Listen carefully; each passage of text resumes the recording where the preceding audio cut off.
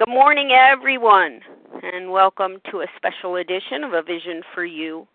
My name is Leah M., recovered compulsive overeater, and the moderator for this meeting. Today is Sunday, January 17th, 2021. The share ID numbers for Friday, January 15th are the following. For the 7 a.m. Eastern Big Book Study, 16,202. That's 16202. And for the 10 a.m. Eastern Big Book Study, 16,203. That's 16203. This morning, A Vision for You presents Step 3, a decision for relationship. Step 3, made a decision to turn our will and our lives over to the care of God as we understood Him. With the first step, we accepted the fundamental problem we face as compulsive overeaters, our powerlessness over food and the unmanageability of our lives. In the second step, we found the nature of the solution, a power greater than ourselves who could restore us to sanity. In the third step, we discover how to make use of that solution by turning our will and our lives over to the care of that power. According to the AA 12 and 12, the effectiveness of the whole AA program will rest upon how well and earnestly we have tried to come to a decision to turn our will and our lives over to the care of God as we understood Him. The AA 12 and 12 also reminds us that each of us has had his own near-fatal encounter with the juggernaut of self-will and has suffered enough under its weight to be willing to look for something better. What is that something better? The Big Book tells us. This is the how and why of it. First of all, we had to quit playing God. It didn't work. We could no longer insist on having our own way, on trying to control other people, on believing that we always know what's best for ourselves, the world, and everyone else. The self-centeredness of our compulsive overeating brought us little real or lasting pleasure. The rich meaning, the life of meaning and purpose and fulfillment that we hoped to find in life continued to escape us. Even when we thought we knew best, we were often proven wrong. Step 3 continues the process of ego deflation begun in steps 1 and 2 by introducing the idea that our human will must be subordinated to a greater will, to the will of God as we understood God. Joining us today to share their reflections and elaborate on their experience with Step 3 are 3 recovered compulsive overeaters. Our panelists this morning include Becca R. from Kentucky, Chuck K. from Georgia, and Dawn B. from California. We're going to take a look, particularly at the essay on Step 3 in the AA 12 and 12, and Becca R. is going to get us started. Welcome, Becca. Hi, good morning, Leah and all my fellows. Grateful to be here. Becca R., recovered compulsive overeater, calling in from Kentucky this morning. And I just want to start with a little centering prayer, to remind myself that this is my opportunity to be a conduit to my higher power. God, just help me. Help me to show my experience, strength, and hope of the third step to my fellows as an example of you. Amen. Okay, so getting into the third step. Before I start diving into the text, I just want to share my third step experience. If you would have asked me if I had an aha moment with the third step, I probably would have said no. But now, as a recovered person, I can look back and see that it might not have been an aha moment, but it was more similar to those spiritual experiences that are talked about in the back of the big book and the appendices on spiritual experience. Something happened in that process that wasn't a burning bush experience. However, the practice of that third step started something for me. And what that looked like for me was beginning a practice in prayer and relationship with a higher power. So on step 3 in the table of contents, on page 5, it has a little blip. It says, step 3 is like opening a locked door. How shall we let God into our lives? Willingness is the key. Dependence as a means to independence. Dangers of self-sufficiency. Turning our will and power. Misuse of willpower sustained and personal exertion necessary to conform to God's will. And I actually was, as I was doing some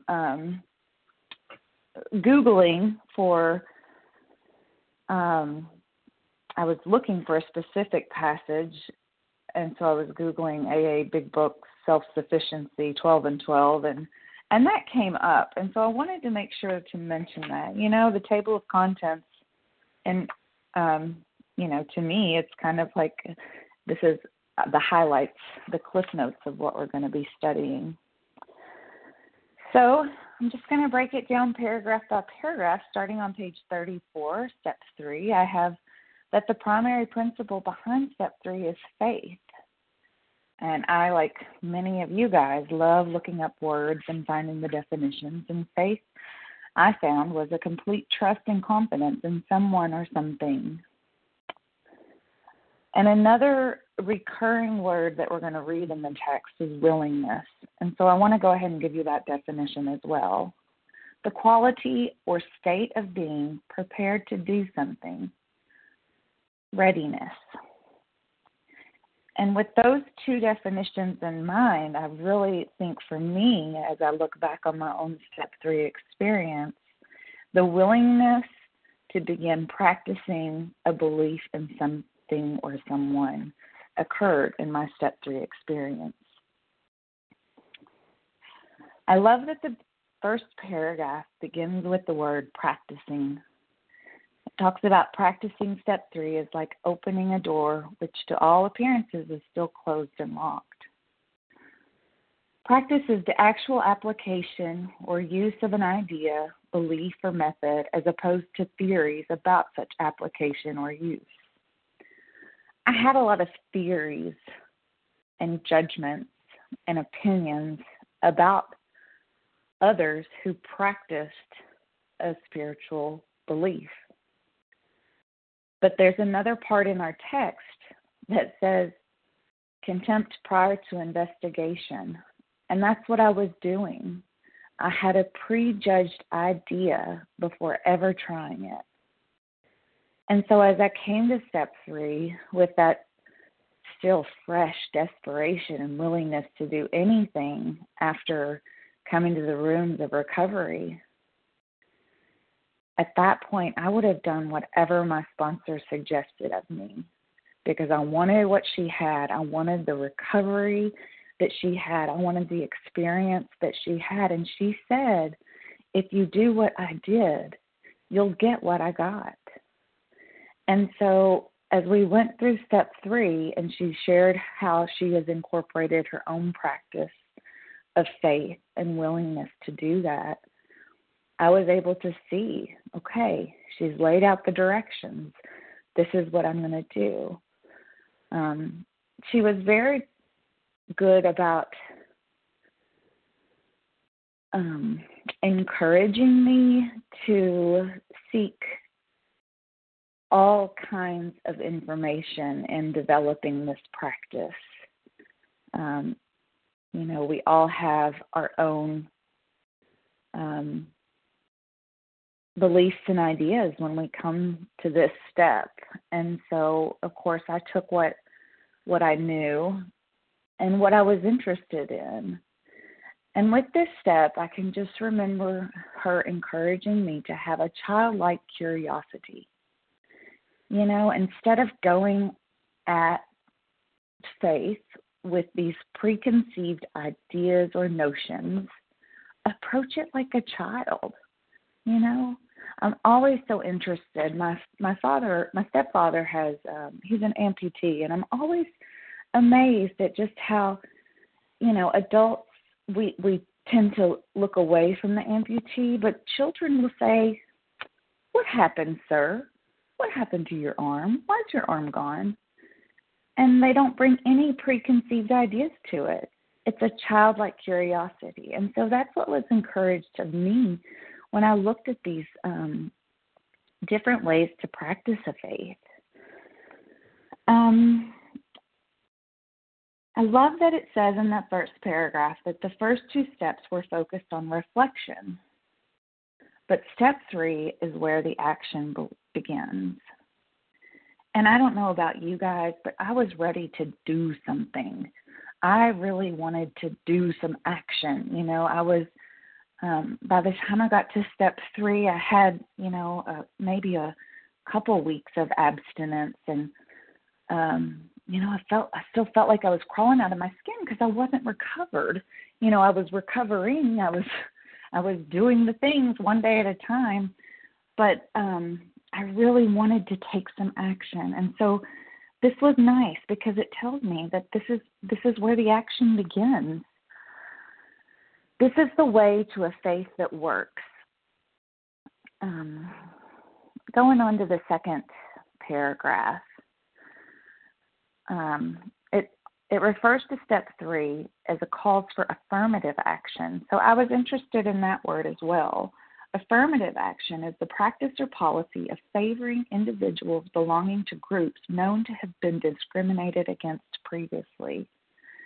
And isn't that my experience? Well, yes, it is. I had previously discriminated against people of faith, of people of practicing spirituality. And so the word affirmative action is, I'm going to go to it like with a childlike curiosity and just see what happens. And I went through the action, and slowly my step 3 experience began to reveal to me, like, wow, you don't have to get upset about these little things during the day. Wow, you can go to God with these things. Oh, the food's talking? Let's use that affirmative action. Let's see how that works. And I began to incorporate these new tools into my life.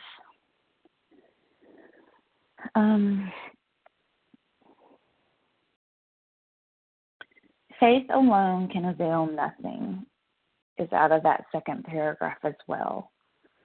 And I love the analogies we hear in program of I can have faith that my higher power is going to take care of me. But if I'm not taking the action, if I'm being reckless or hurtful, then it needs to be yoked with that faith. And I remember my sponsor using that term when we worked this step. It's about yoking my will and my life with God's will. And so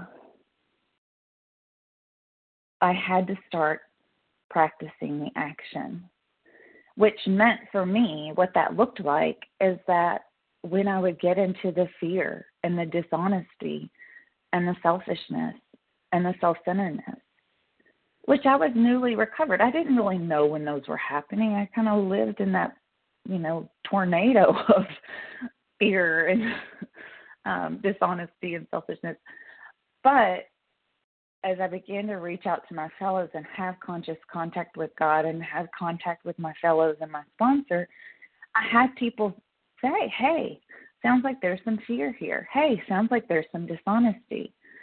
And as we learn through working the rest of the steps, there's appropriate action that we can take.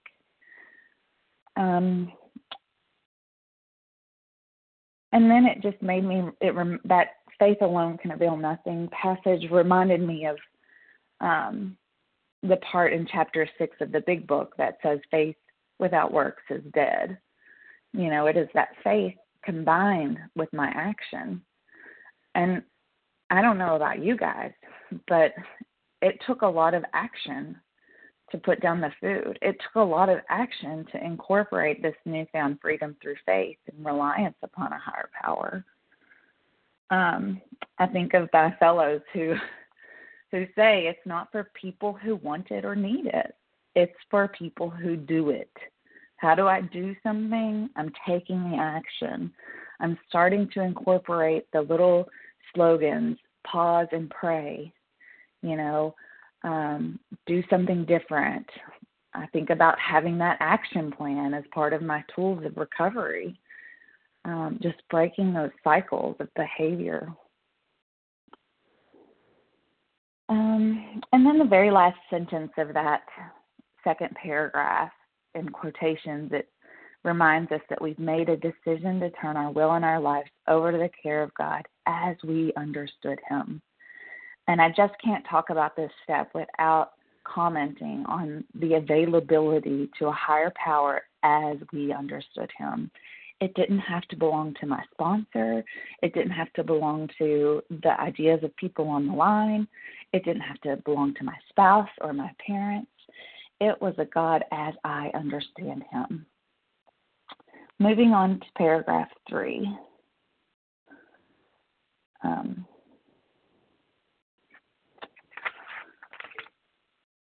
It looks hard, even impossible. And that's what I felt like for someone approaching a faith and a practice that I had never done. It did look hard, even impossible. And I'd be lying if I said I didn't have an opinion that it wasn't going to work. But I kept going back to that word that comes through this step through and through, and that's the willingness, And my sponsor would ask me, are you willing to go to any lengths? Are you willing to go to any lengths? And geez, she wasn't asking me to go out and run a marathon or jump off a bridge. She was asking me to do simple things like get down on my knees and pray twice a day, in the morning, at night, and start using this. Was I willing? Well, yeah. The heat from my last hurrah with food and whatnot, I still had so much willingness at this point. And, although we did go through the steps thoroughly, it was still fresh. I want to say several weeks of abstinence by the time I got to step 3. However, that despair was still just right in the back of my mind of where I was before I picked up the phone and reached out for help.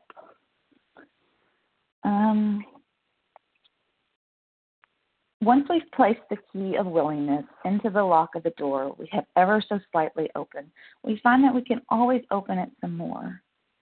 And just a little experience to share here is I've been recovered now. It will be 3 years in February.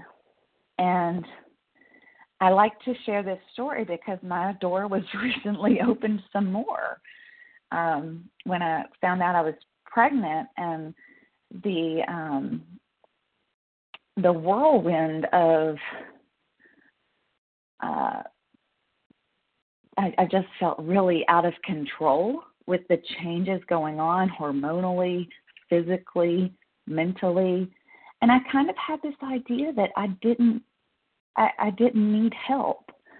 But my experience is that I did.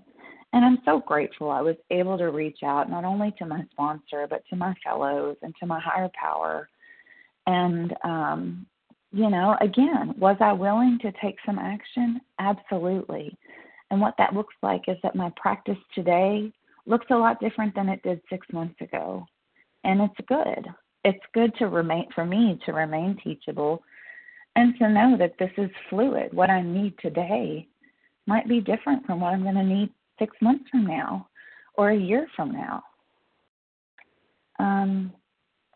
Moving on down to paragraph 4.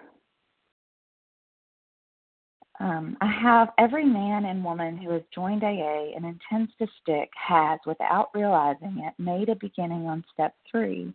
Isn't it true that all matters touching upon alcohol, each of them has decided to turn his or her life over to the care and protection and guidance of Alcoholics Anonymous? And that really resonated with me because I believed you guys.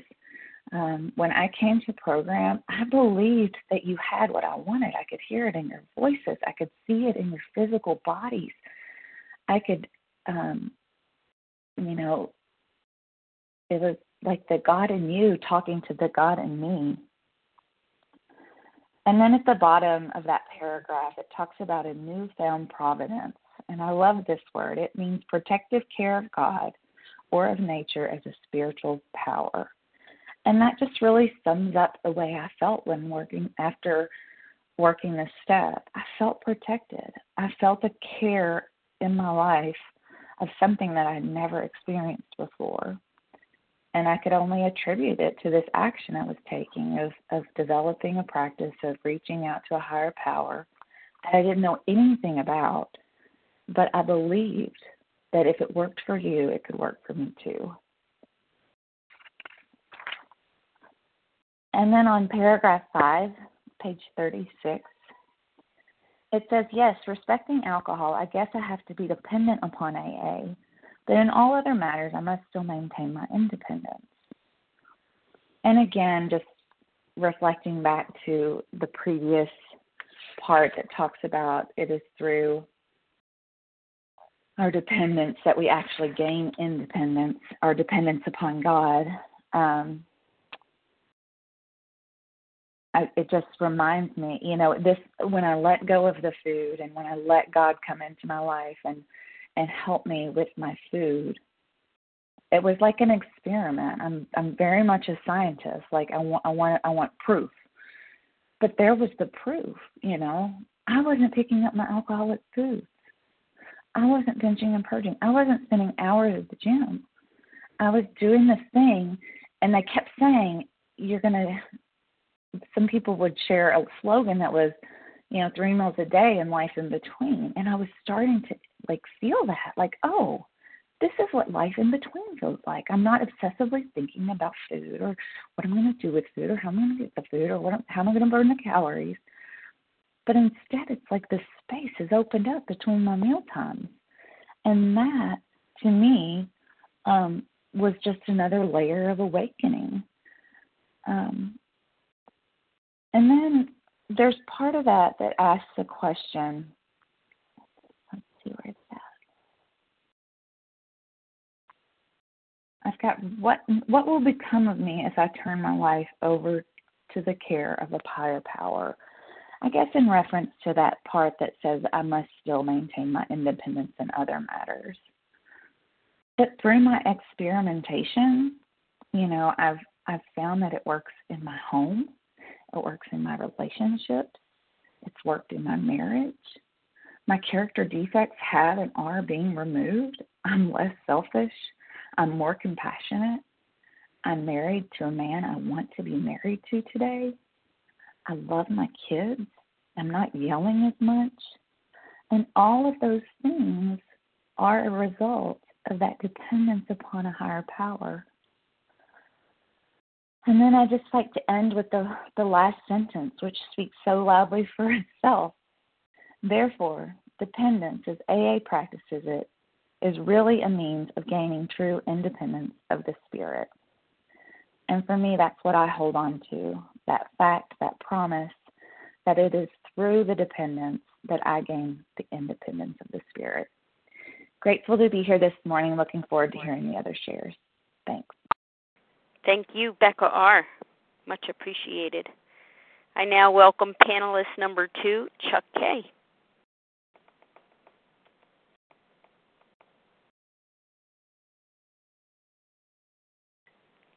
Chuck, star 1 to unmute.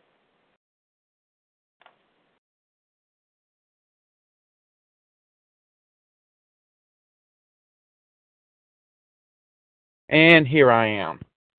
Fabulous. Thanks. Sorry about that, Leah. My name is Chuck K. I'm from Georgia.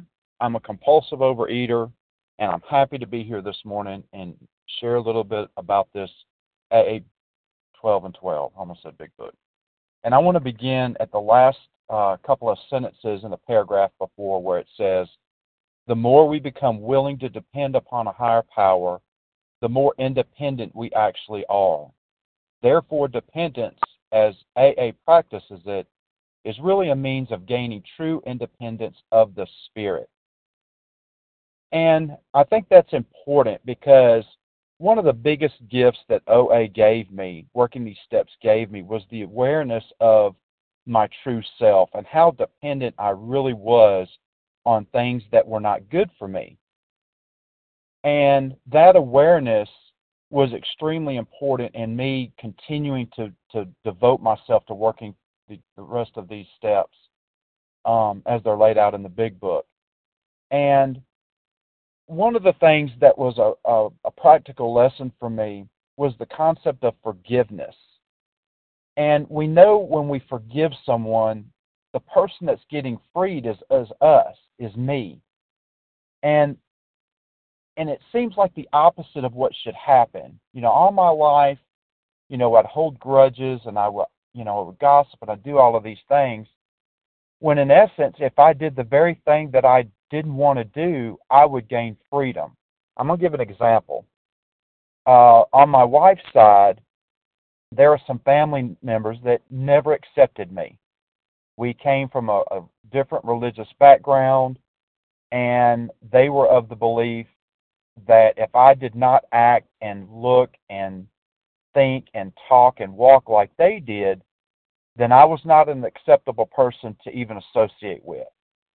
And when you are treated in that way, it hurts. It hurts really bad, especially when you're young. We got married really young, and it was very difficult. And I believe for more than 20 years, what I would do is I would gossip about them. I would tell anybody that would listen the bad things that they did in my mind. And I did that for a long, long time. And then when I came in program about 5 years ago, I had to start saying the resentment prayer to them and the sick man's prayer to them. And wouldn't you know, as soon as I started forgiving them, I became free. And I can think about that today. I no longer have that desire to gossip and to talk about them. You know, the stuff they did was true. And I wasn't to blame in a lot of it. There were things that I did, but on its face, I really didn't do a lot to earn what I got. But I don't have to think about that anymore. I don't get consumed by that anymore. And it's a wonderful feeling. And so the next paragraph, it says, let's examine for a moment this idea of dependence at the level of everyday living. In this area, it is startling to discover how dependent we really are and how unconscious of that dependence. And wouldn't you know, that describes me perfectly. I was unconscious of the dependence I had on those resentments that I carried for more than 20 years. And I think that's why the steps work. Because I was even unconscious. I can't even fix something if I'm unconscious of it. And when I would talk to people, they would say, oh, yeah, that's the most horrible thing I've ever heard. I can't believe you've got all these stories. And I'd be like, oh, yeah, can you believe how I'm treated? Now I have a better way, and it's through the working of these steps. Later in this paragraph, it talks about electric wiring, and he gives an example of how, you know, dependent we are on electricity. And if we doubt that, let's look at it at its face. He brings up a polio survivor that's depending on his life for from an iron lung that is being run on electricity. And I think that's when we look at the independence of the spirit. When we are dependent on God, our spirit is free. When we work these steps and traditions and concepts in our lives and become dependent on these things, we are free to live our lives. And I have experienced that. And like that forgiveness, it doesn't seem like it should work. But so much of what we're reading in this middle part of the step 3 in the AA 12 and 12 is about the how and the why. And let's look at everything at its face. What does it really mean? Let's strip away my character defects and see what it says, see how people act. And then the next part, the next paragraph, it talks about, we are certain that our intelligence backed by willpower can rightly control our inner lives and guarantee us success in the world. This brave philosophy wherein each man plays God sounds good in the speaking, but it still has to meet the acid test. How well does it actually look? One good look in the mirror ought to be answer enough for any alcoholic. And boy, does that ring true for me. One look in the mirror shows me all I need to know about, am I really right with the higher power of my understanding? And I went for decades also asking the God of my understanding to remove my weight, help me with my weight problem. And I got confused because you're supposed to ask for things, and this is a good thing to ask for, but it never happened. But at its face, all it took was one look to know that something was amiss. And it took the working of these steps to figure out why.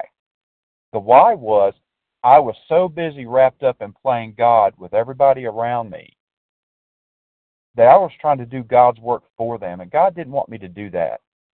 God loved me enough to have me learn the lessons that I need to learn and trudge the road I needed to trudge until He gifted me with this program that I could work. That was probably one of the best gifts I've ever had.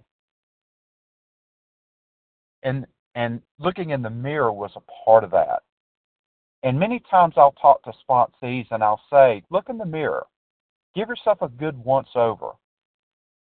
Because many times religious people have a harder time with working of the steps and their powerlessness and their concept of God than atheists or agnostics, because we think we know everything. That was certainly me. I thought I knew everything about God. I went to church. My kids go to church. My wife is the daughter of a Southern Baptist primitive preacher. We know all about God. But when I look in the mirror, something else is reflected back at me. And there's the truth. There's the truth of the situation. And then moving on, it says, should his own image in the mirror be too awful to contemplate, and it usually is, he might first look at normal people and what they are getting from self-sufficiency. Now, I don't want to go too far down this road, but if we look at our world and our society right now, it is glaring that when we have the we are right and you are wrong mentality, everybody's trying to impose their will on everyone else. And boy, is it a shame. And boy, am I glad that I don't have to live my life that way. I have learned through program that I can have different political, religious, all the different types of characteristics, and I can be different from someone. But Tradition 1 tells me to unite with these people. What do I have in common with them versus where am I separate? And if it's a program person, then I have the ability to work with anyone to help the still sick and suffering. And so when we look at the world and how we treat each other, we can be fortunate that we have a different way of living, a different set of choices. And it says that in the next paragraph. Therefore, we who are alcoholics can consider ourselves fortunate indeed. Each of us have had this own near-fatal encounter with the juggernaut.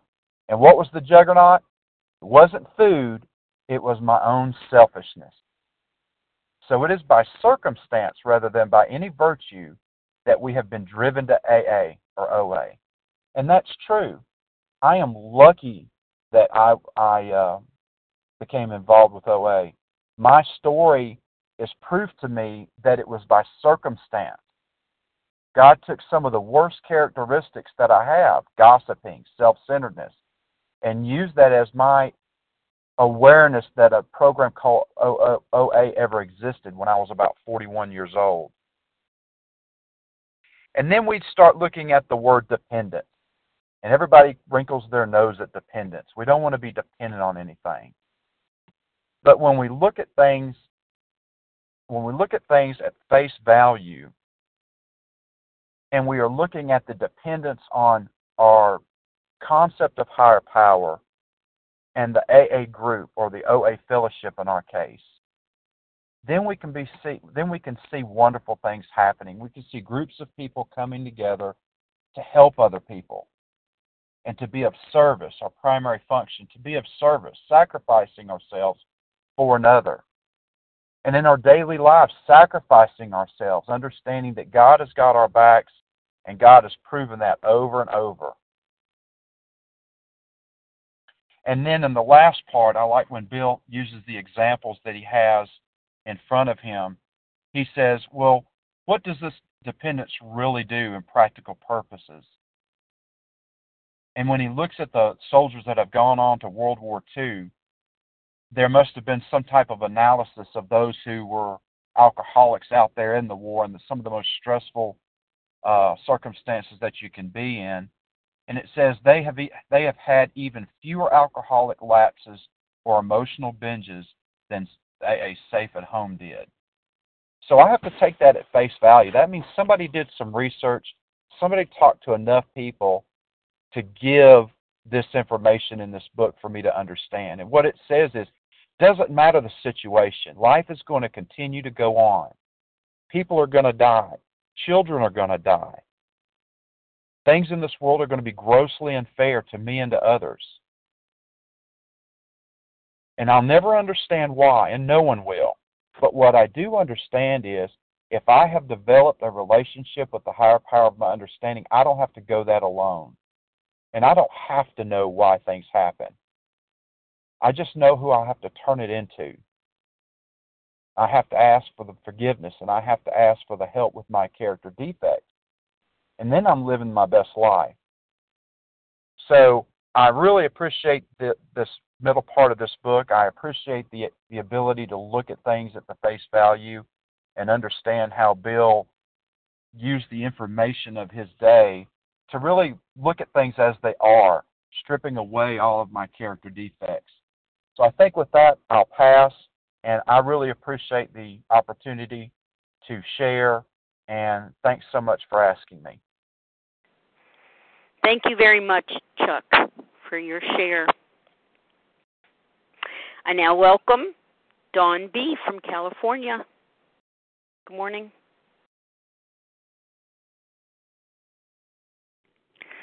Good morning. This is Dawn B., a recovered compulsive overeater from Southern California, and it's a pleasure to be here with you this morning. Thank you, Leah, so much for your faithful service and for making this possible, and for the two previous speakers for your powerful messages of depth and weight. I wanted to start out by just giving a little background information about myself. I started in OA back in the late 70s, if you can believe that. I was in the program almost 35 years before I was able to get abstinent for longer than 3 days here, 7 days there, 21 days once or twice in almost 35 years. So if you think about it, failure in the program is my specialty. It's what I've had the most experience in. But miraculously, 9 years ago, approximately, I finally realized that to the core of my being that this is a life or death issue for me. I came face to face with the fact that I have nothing ahead of me except a lot more pain, a lot more suffering and disease and early death, or I need to put down the food and work this program like my life depends on it, because it absolutely does.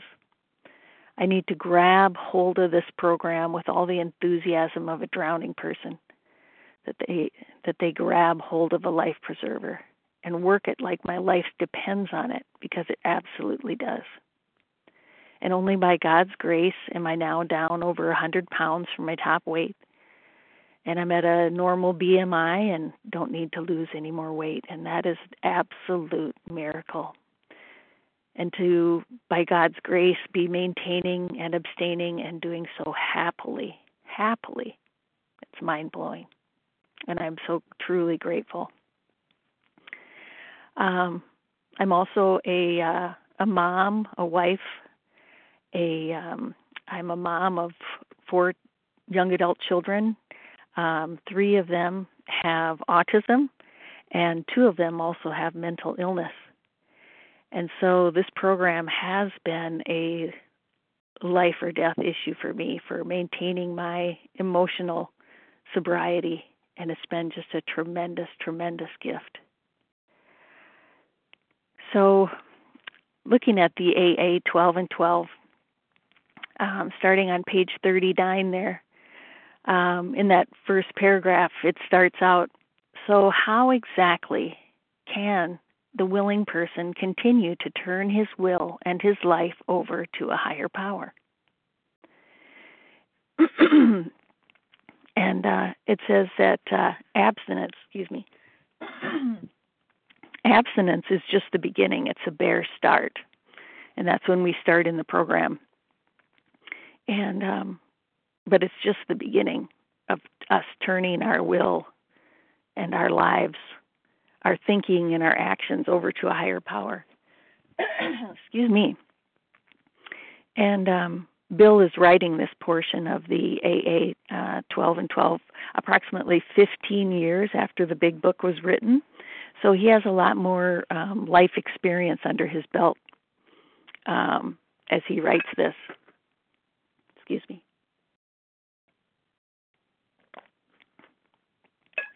So it's with great interest that I'm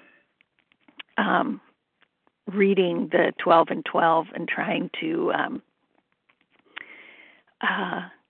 find out, how myself as well, I can continue to work this program like my hair is on fire. And so how can I continuously turn my will and my life, my thinking and my actions over to the care of my higher power? Step 3 is the decision. So it's like jumping off the diving board.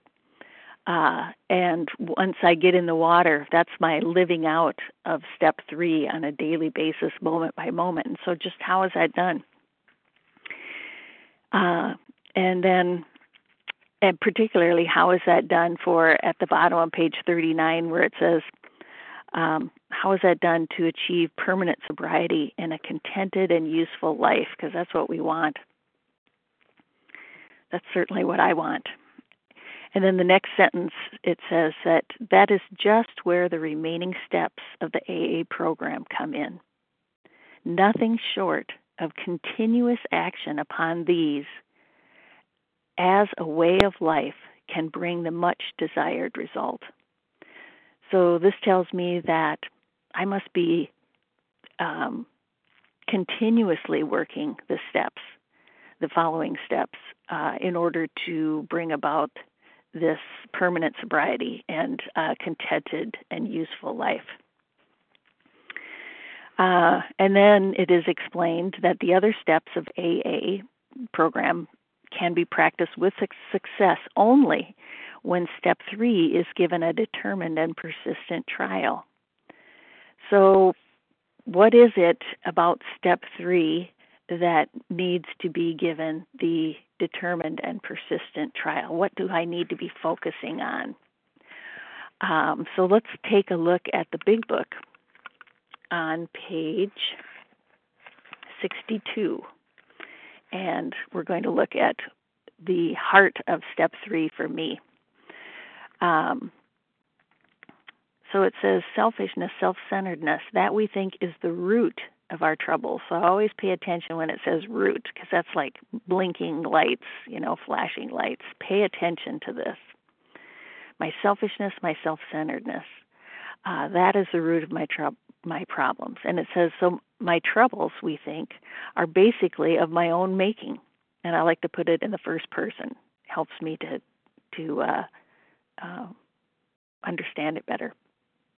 My troubles are of my own making. They arise out of myself. And I am an extreme example of self-will run riot. Self-will run riot. So my issue is, and as it says next in our paragraph on the A12 and 12, what I have been spending most of my time doing, especially before program and somewhat after program, is that I've been focusing on putting my will into trying to get my problems to change. I've been focusing on trying to change the other person. I've been focusing on how my husband needs to change, how my children need to be different, how life needs to have gone differently than it did. And that's been my use of my will. That's me trying to change the things that I could not and ramming my head into them, trying to get them to move. So what is it that I need to be doing instead? Well, going on in the big book on the bottom of page 62, this is the how and the why of it. First of all, and again, this is that they're using first. That's another like flashing light for me. I really need to pay attention to this. First of all, we had to quit playing God. It didn't work. Yes. Early on in meetings of OA, I would sometimes introduce myself as, hi, my name is Dawn, and I'm a recovering higher power. Get a little laughter there, but it was actually true. I realized that's what I've been trying to do. I'm trying to pretend that I'm in charge, and it just does not work. So I had to quit playing God. It didn't work. Next, we decided hereafter in this drama of life, God was going to be our director. God is going to be my director. God is the principal, and we are his agents. He is the Father. We are his children. Most good ideas are simple, and this concept was the keystone of the new and triumphant arch through which we passed to freedom. I love this. So in the director of the show, God being my director now, so God is the one running the show, calling his shots, deciding what the storyline is, and passing out the scripts. And so I'm handed the script. And so now from here on out, rather than me deciding, what my knee-jerk reaction of how I'm going to respond to try to get my way, I am instead only looking for what is my higher power's way. What is my higher power's will and desires? And that's what I'm going to be focusing on. God is the director. I'm no longer the actor. So when sometimes I'll think of, me trying to play the actor is trying to run the show is like, the director gets up, goes use the restroom, and I run over to the director's chair, and I squeeze into the director's chair, and I start yelling at all the actors that they're not doing it right and that they need to be doing it differently. My husband needs to be doing things, more like I want. My children need to be different. And that just doesn't work. And so now that's no longer my job. So instead, I am pausing in those moments of confusion when I am feeling agitated, and I'm asking God, what would you have me say here? What's my line? What would you have me say here? Help me to see this situation more like you see it. Help me to see my husband more like you see my husband. Help me to love him more like you would delight in me loving him. How would you have me be in this situation? And so it says he is the principal. We are his agents. So what that means is that the principal and the agent, that's something more from like the financial realm of Bill W. writing here. So the principal and the agent works for the principal's best interest. So the agent is bound by law to work for what the principal's best interest is, not for his own. So now I am bound to work for my higher power's best interest. What's God's greater good? And to ask for that, to see the situation. Help me, God, to see the situation more like you see it, and not like my knee-jerk reaction is. Just to pause and in that silence ask for God's perspective. Help me to see this more like you would have me see it. So God is the Father, we are His children. So God is the perfect parent, my daddy. And I am being taken care of. I don't have to worry. Most good ideas are simple, and this concept was the keystone. And the keystone is significant as well because if you think of an arch, that center top portion, that center top stone, and often it's wedge-shaped, is called the keystone. And that keystone holds the entire arch up. So this idea of me not playing God, me not trying to run the show, is the center, most important thought that we can hold in our minds that will support this triumphant arch through which we pass to freedom. Wow. That's a beautiful, beautiful thing there. So instead of me trying to change the world and trying to get circumstances to be different than they are, or to think that I know what's best, think that I know what needs to happen next, not only for me and for others, and torturing myself really with those ideas, I'm now pausing and I'm asking for my higher power's perspective. And I'm now saying, whatever it is, God, I accept it, I welcome it, and I say thank you. Whatever is to come, my only agenda is your will, God. What would you have me do here? What would you have me say? And so I'm holding on. I picture myself holding on to God's hand as I walk throughout the day. And I'm asking, I'm pausing, I'm asking, what would you have me do here? What's my line? What would you have me say? Help me to see this situation more like you see it, God.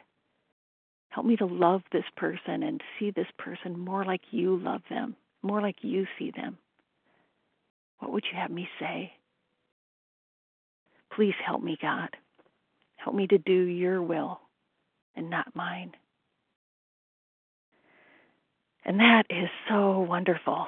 And so as it goes on to the end of, and further on page 40 there in the AA 12 and 12, the last full paragraph, it says, when we try to make our will conform with God's, that's when we begin to use it rightly.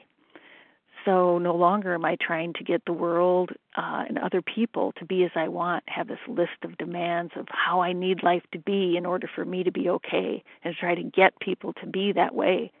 Now I am using my will, my effort throughout the day is to conform my will to God's. And on page 85, it gives us, this is another, it's like flashing words on the page. It says the word constantly 3 times, and it's talking about step 11, what we're to be doing, throughout the day to enhance this connection with God, to be continuing to turn our will and our lives over to God. So it says the word constantly 3 times. So let's look at those flashing lights and see what it has to say to us. So the paragraph, it's the first full paragraph there on page 85. It's easy to let up on spiritual program of action and rest on our laurels. We are headed for trouble if we do, for alcohol is a subtle foe. We are not cured of alcoholism. What we really have is a daily reprieve contingent on the maintenance of our spiritual condition. Every day is a day when we must carry the vision of God's will into all our activities. How can I best serve thee? Thy will, not mine, be done. So throughout the day, many times each day, I'm going to be pausing and I'm going to ask God, how can I best serve your will, your purposes here? What's my line? What would you have me say? Your will be done, not mine. These are thoughts which must go with us constantly. Wow. And then it says, we can exercise our willpower along this line all we wish, for it's the proper use of the will. The proper use of the will. And then it talks about prayer and meditation and how we are to be using that constantly throughout the day. And it says the other constantly is on the top of page 86. We're talking about prayer and meditation. And then finally, the bottom of page 87. As we go throughout the day, we pause when agitated or doubtful, and we ask for the right thought or action. We constantly remind ourselves we are no longer running the show, humbly saying to ourselves many times each day, thy will be done. So that's what I'm doing throughout the day. I'm pausing. I'm asking for God's will. And it's a beautiful, beautiful thing. So at the bottom of page 40, then it says, once we have come into agreement with these ideas, it is really easy to begin the practice of step 3. In all times of emotional disturbance or indecision, we can pause and we can ask for quiet, and in the stillness simply say, God, grant me the serenity to accept the things I cannot change, courage to change the things I can, and the wisdom to know the difference. Thy will, not mine, be done. God, what's my line? What would you have me say here? Help me to see this situation more like you do. Help me to see this person more like you see them. Help me to love them as you would delight in me loving them. Hold my hand, God, as I'm walking through this day. May your will be done, not mine. And that's how we can live out our third step throughout the day. Thank you so much for allowing me to share, and with that, I pass. Thank you, Dawn B. Thank you to all our panelists this morning, Becca R., Chuck K., Dawn B., for your generous service, opening your hearts and offering your inspirational shares and personal insights with all of us this morning. Greatly appreciated. Very touching. Share ID for this morning's presentation, 16,212. That's 16212. Panelists' contact information will be given at the conclusion of the recording, so stay tuned for that. And we will now transition to a question and answer segment. You can pose a question to one of our panelists by pressing *1 to unmute. I need your name, including the first letter of your last name. Elizabeth B. Wendy B. Wendy B. Did you get Freya H? Freya H. Melissa G. Melissa G. Did you get Elizabeth D? I did. Thank you, Elizabeth. Yes. Jody E. Jody.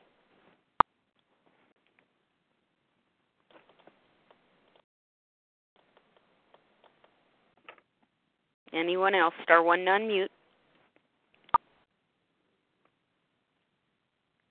Okay, thus far we have Elizabeth D., Wendy B., Freya H., Melissa G., and Jody E.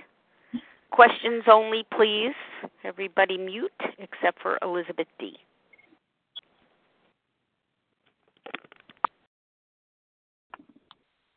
Thanks, Leah. Can I be heard? Yes. Thank you so much for your service, Leah, as always. And thank you to the panelists.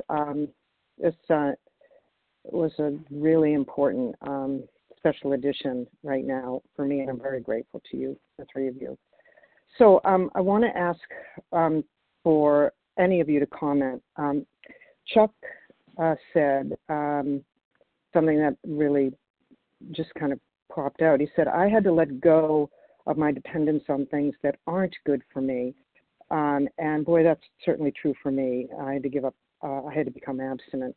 But what's coming up for me this morning, and what I'm hoping you can comment on, is that I also have to give up things that, dependence on things that are good for me.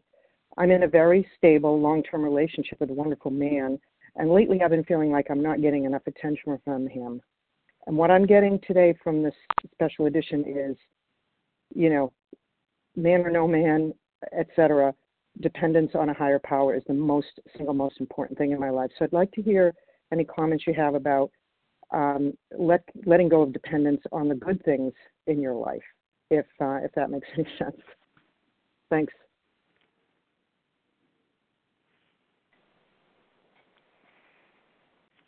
Which panelist would like to address Elizabeth's question? Hey, it's Becca R. I'll take that question. Go right ahead. Okay. So that's a great question. It's really easy to let go of dependence on things that could be hurtful or harmful. It's really hard to let go of dependence upon things that can appear good. And I think, for me, I think about the approval, constantly seeking approval in other people. And the more I lean into this relationship with a higher power, the less I need that approval. And sometimes that can appear like I don't need the person.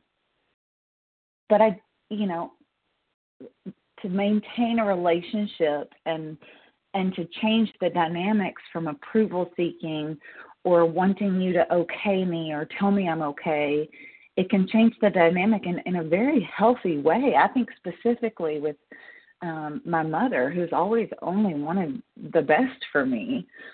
But as an adult woman, in the last few years of recovery, I have really stopped seeking that approval from her, and seeking my approval through my higher power is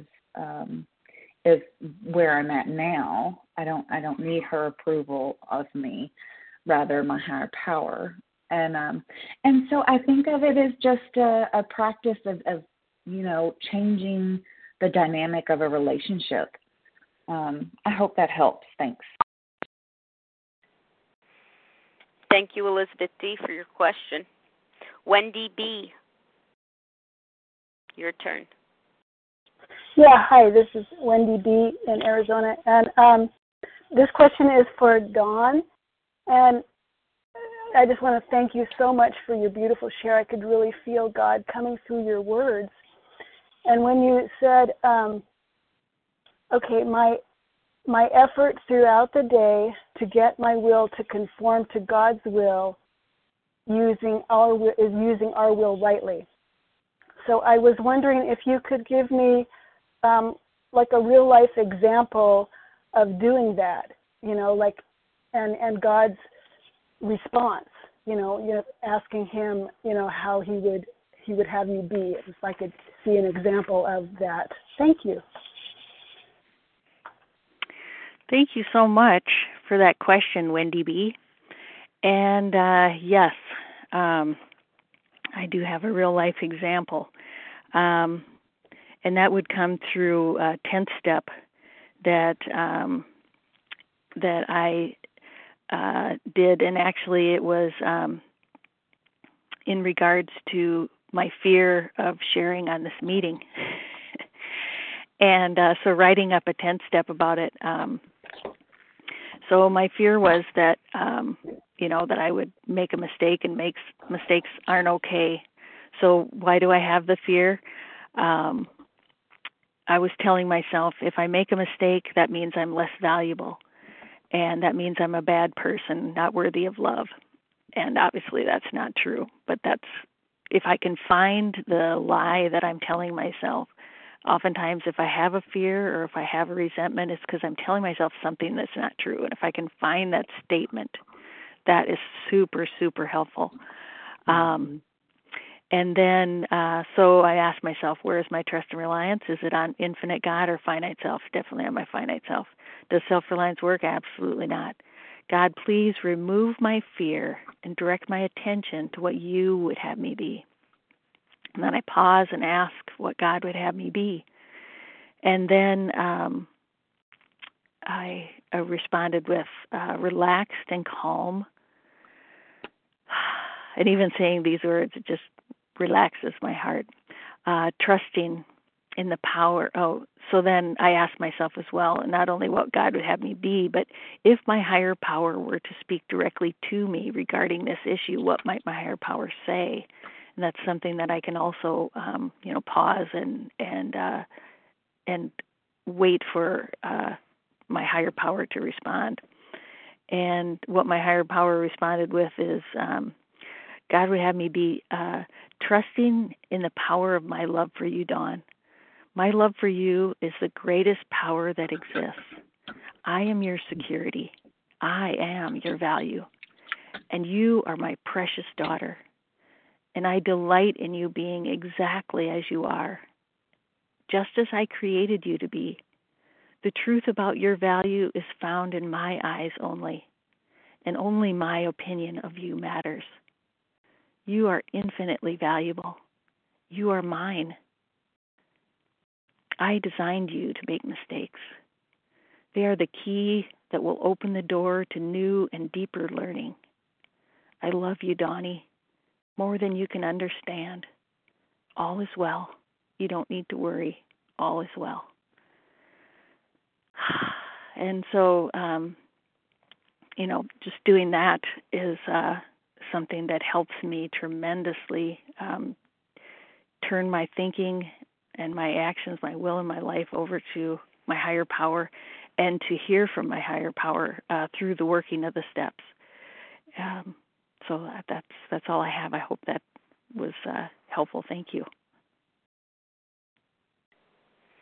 Thank you, Wendy B. Freya H., *1 to unmute. Good morning. This is Freya H. in Colorado. Thank you to all the panelists for your shares this morning. And my question is for anyone who feels inspired to answer. I'd just love to hear about when you work with others, how you approach this step, and particularly if someone is hesitant or struggling, are there any other resources or practices that you rely on? How you handle that? Thanks.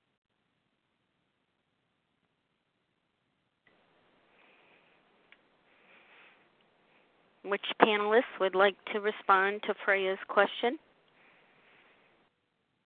This is Chuck. I can. Thank you, Chuck. So when I'm working with a sponsee, we got to remember, I work with sponsees through the Big Book, and we've had 5 chapters of the book getting us up to step number 3. And those 5 chapters deal with step 1 and 2 primarily.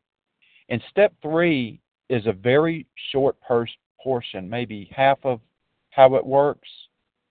I'm not sure 100% of that, but it's a small part before we get into step 4.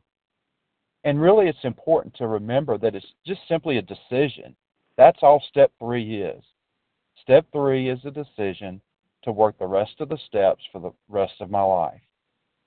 And funny enough, right now I have about 6 sponsees, and 5 of them have relapsed in the past couple of weeks.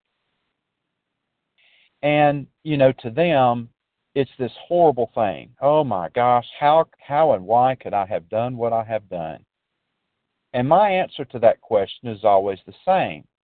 And it's the same answer that's there for me. It's because I'm a compulsive overeater.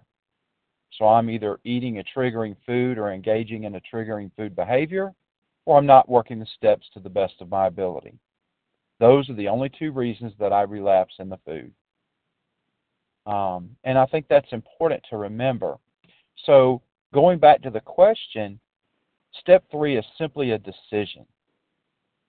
But as we know, a decision isn't enough. We all know that story about the frogs, and if 3 frogs make a decision, to jump, or 1 frog makes a decision to jump off the log, how many frogs are there? And the answer is 3 because they never took the action.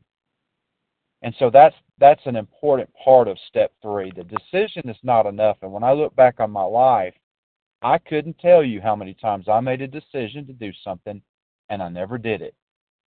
I'm going to, particularly about exercise, I'd say, when I get up today, when I get home from work, I'm going to go walk. And I must have said that to myself 1,000 times and never walked.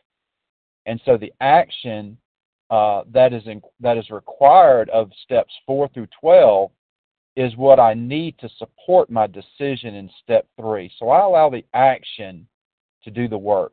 And it's important for me to remember, I don't have to know why this works. I don't have to feel a certain way about this. I don't know how to feel, if I'm honest with myself. I can't differentiate between the right and the wrong. So I just have to work on faith. Faith is that which I can't see and I can't prove. When I don't feel like doing something, I do it anyway. When I feel stubborn about something and I want to put it off, I do it anyway. That's the action that I can take that's based on the 12 steps that's required to fulfill step 3 in my life. And so it's very important, and I try to explain this to the best of my ability. The decision is important, but the decision is just a small part of what's required, because the action that I take is how that decision comes into my life and how it looks. So I hope that answers your question.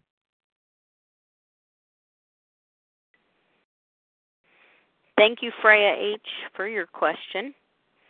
Melissa G., *1 to unmute to pose your question. Hi, this is Melissa G. from Michigan. Thank you for all the panelists for your shares. I really appreciate it. I think my question is for Chuck, although everybody can answer, or anybody. I'm not biased, but Chuck, I thought I heard you say something about how coming into the program you had, a religion and a relationship with God, but that once you came in, you realized something more was needed. And please, I apologize if I'm not quoting correctly. So I just kind of wanted to hear a little bit more about what the aha moment was that the relationship we're seeking in program sometimes needs to be more than what we come in with. Okay, I hope that makes sense. Thanks. Hey, thank you for that question. I'm fumbling with these buttons, so I didn't quite catch your name, so I apologize for that. But when I was in program, I've been in program for 5 years, and the first time I worked the steps through, I was commenting. We were at a restaurant of all places doing my work, and I remember sitting there telling this person, I know all about God. I've gone to church all my life, like my parents had me go, and my kids go to church. I always like to mention that my wife is the daughter of a Southern Baptist preacher, so I know all the ways you get to go to hell. I know every one. And I said, I know what I need to know about God. And now I realize that contempt prior to investigation was so powerful in my life. And that's why I say I have seen in my life and in the lives of a lot of people that I've helped that when I think I know something, I'm in the absolute most danger that I'm ever in. And that includes when I think I know something about the big book, when I think I know something about my religious textbook, when I think I know something about God, because what's happened is I've closed my mind off. And when my sponsor at that time asked me that question, well, if you've got such a good relationship, why haven't you been helped with this weight problem? And I thought, well, you know what? That's a damn good question to ask, because I've asked that myself for the same times over and over and over again. Why hasn't God helped me with my weight? I'm a 6'4" person, and at the time I weighed probably 400 pounds or more. And all it took was a look in the mirror to see the truth about something was amiss. Something was wrong.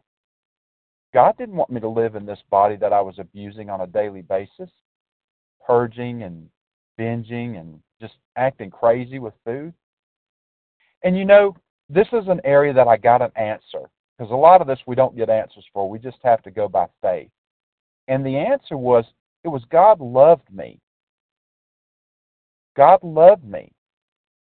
When my youngest son couldn't tie his shoes and wanted Grandma and Grandpa to buy him Velcro shoes, and his mom and dad, we said, no, you're not doing that. You're going to learn to tie your shoes. My son couldn't see what me and his mother, my wife, thought could see. He didn't know what we knew. We knew he had to learn that as a skill, and it required a little bit of pain. So to him, we were being a mean mommy and daddy. But again, we could see what he couldn't, and we knew what he didn't know. And I think that's what God, how he treats us as children. That's how my higher power treats us. He wants me to stay out of the God business. I love that comment when someone said a recovering higher power. I thought that was a good one because that's what I was. I was so busy playing God, I wasn't taking care of myself in an appropriate way. And so it was a wonderful experience. I look back on it and I smile. I thought I knew everything, but I didn't. My character assets were being subverted, and they were turning into character defects by the way I was using them. And through the power and the working of the steps and realizing that I don't know everything, was I able to get freedom of spirit and a kind heart and not yelling at everybody and telling everybody what to do. So I hope that answers your question, and thank you for the question. Thank you, Melissa G. Jody E., your turn. Thank you so much, Leah, and thank you, everyone, for your beautiful shares. My question is for Dawn B. Dawn, I just really appreciated your discussion of how to turn one's life and will over to the care of God. Was there ever something you thought you wanted out of life that you still haven't gotten, that you still have trouble letting go of?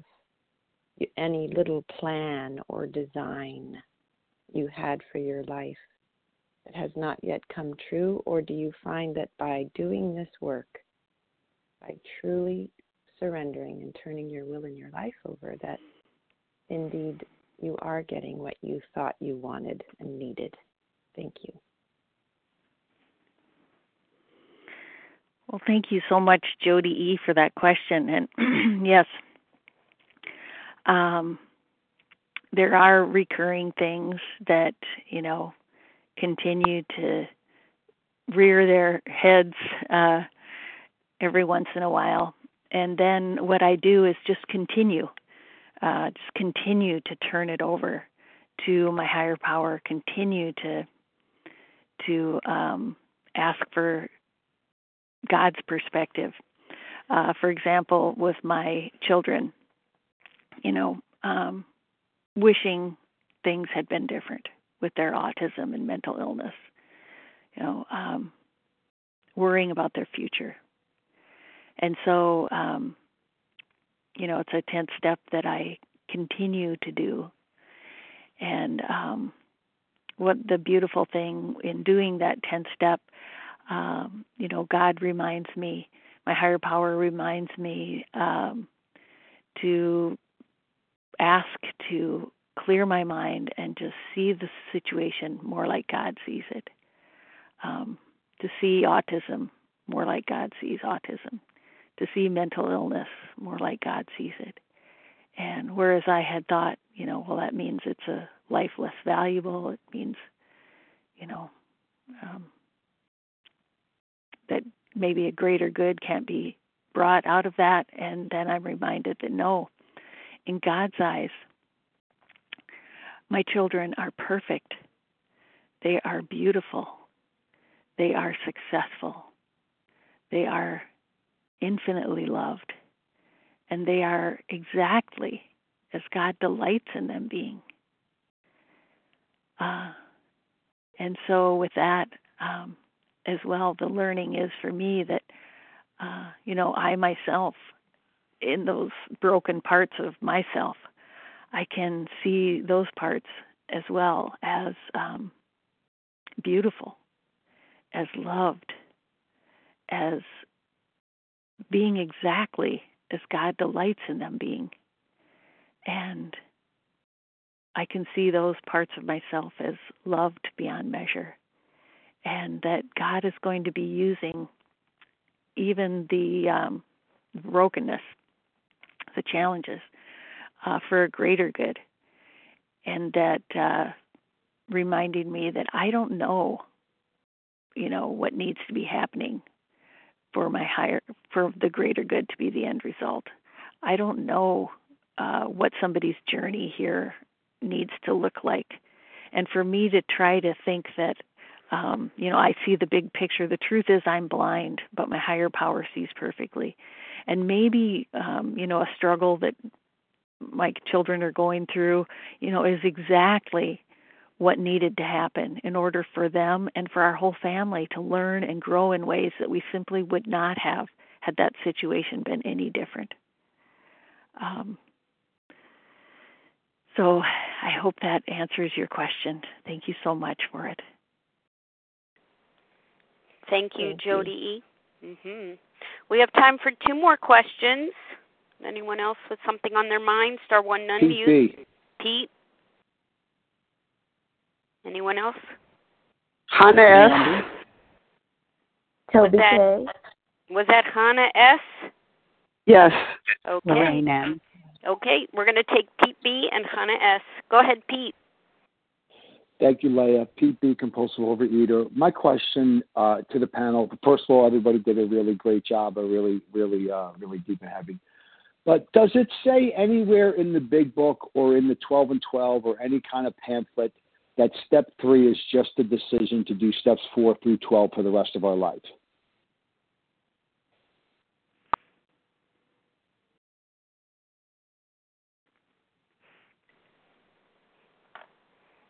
Who would like to respond to Pete's question?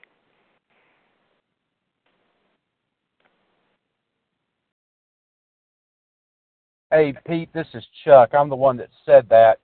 And I don't know, I've heard that, but I don't know that is in the big book or that's in any pamphlet, but that's what makes sense to me. So I've heard it said, and you've probably heard the same person that I have say it, but I don't know that I've read it in the big book anywhere, no.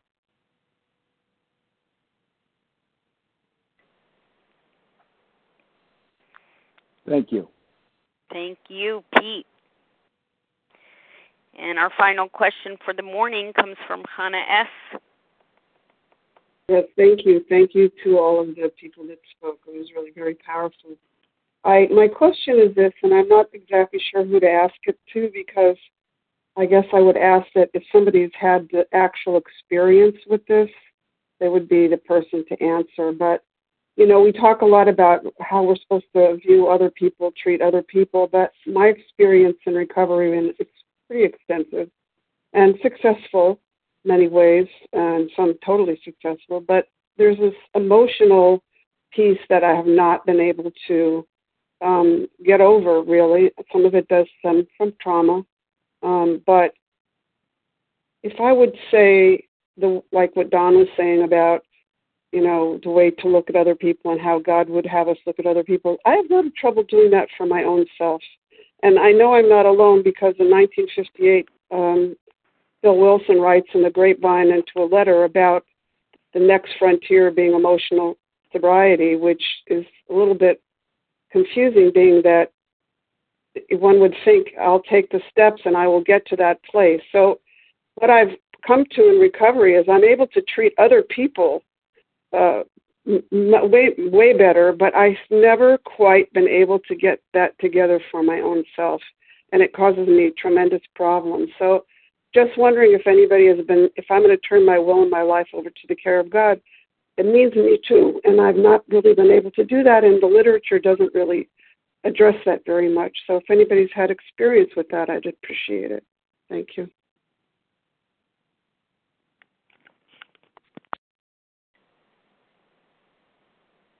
Pass.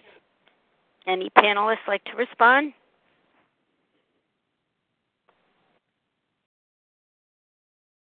This is Chuck K. I'll take a.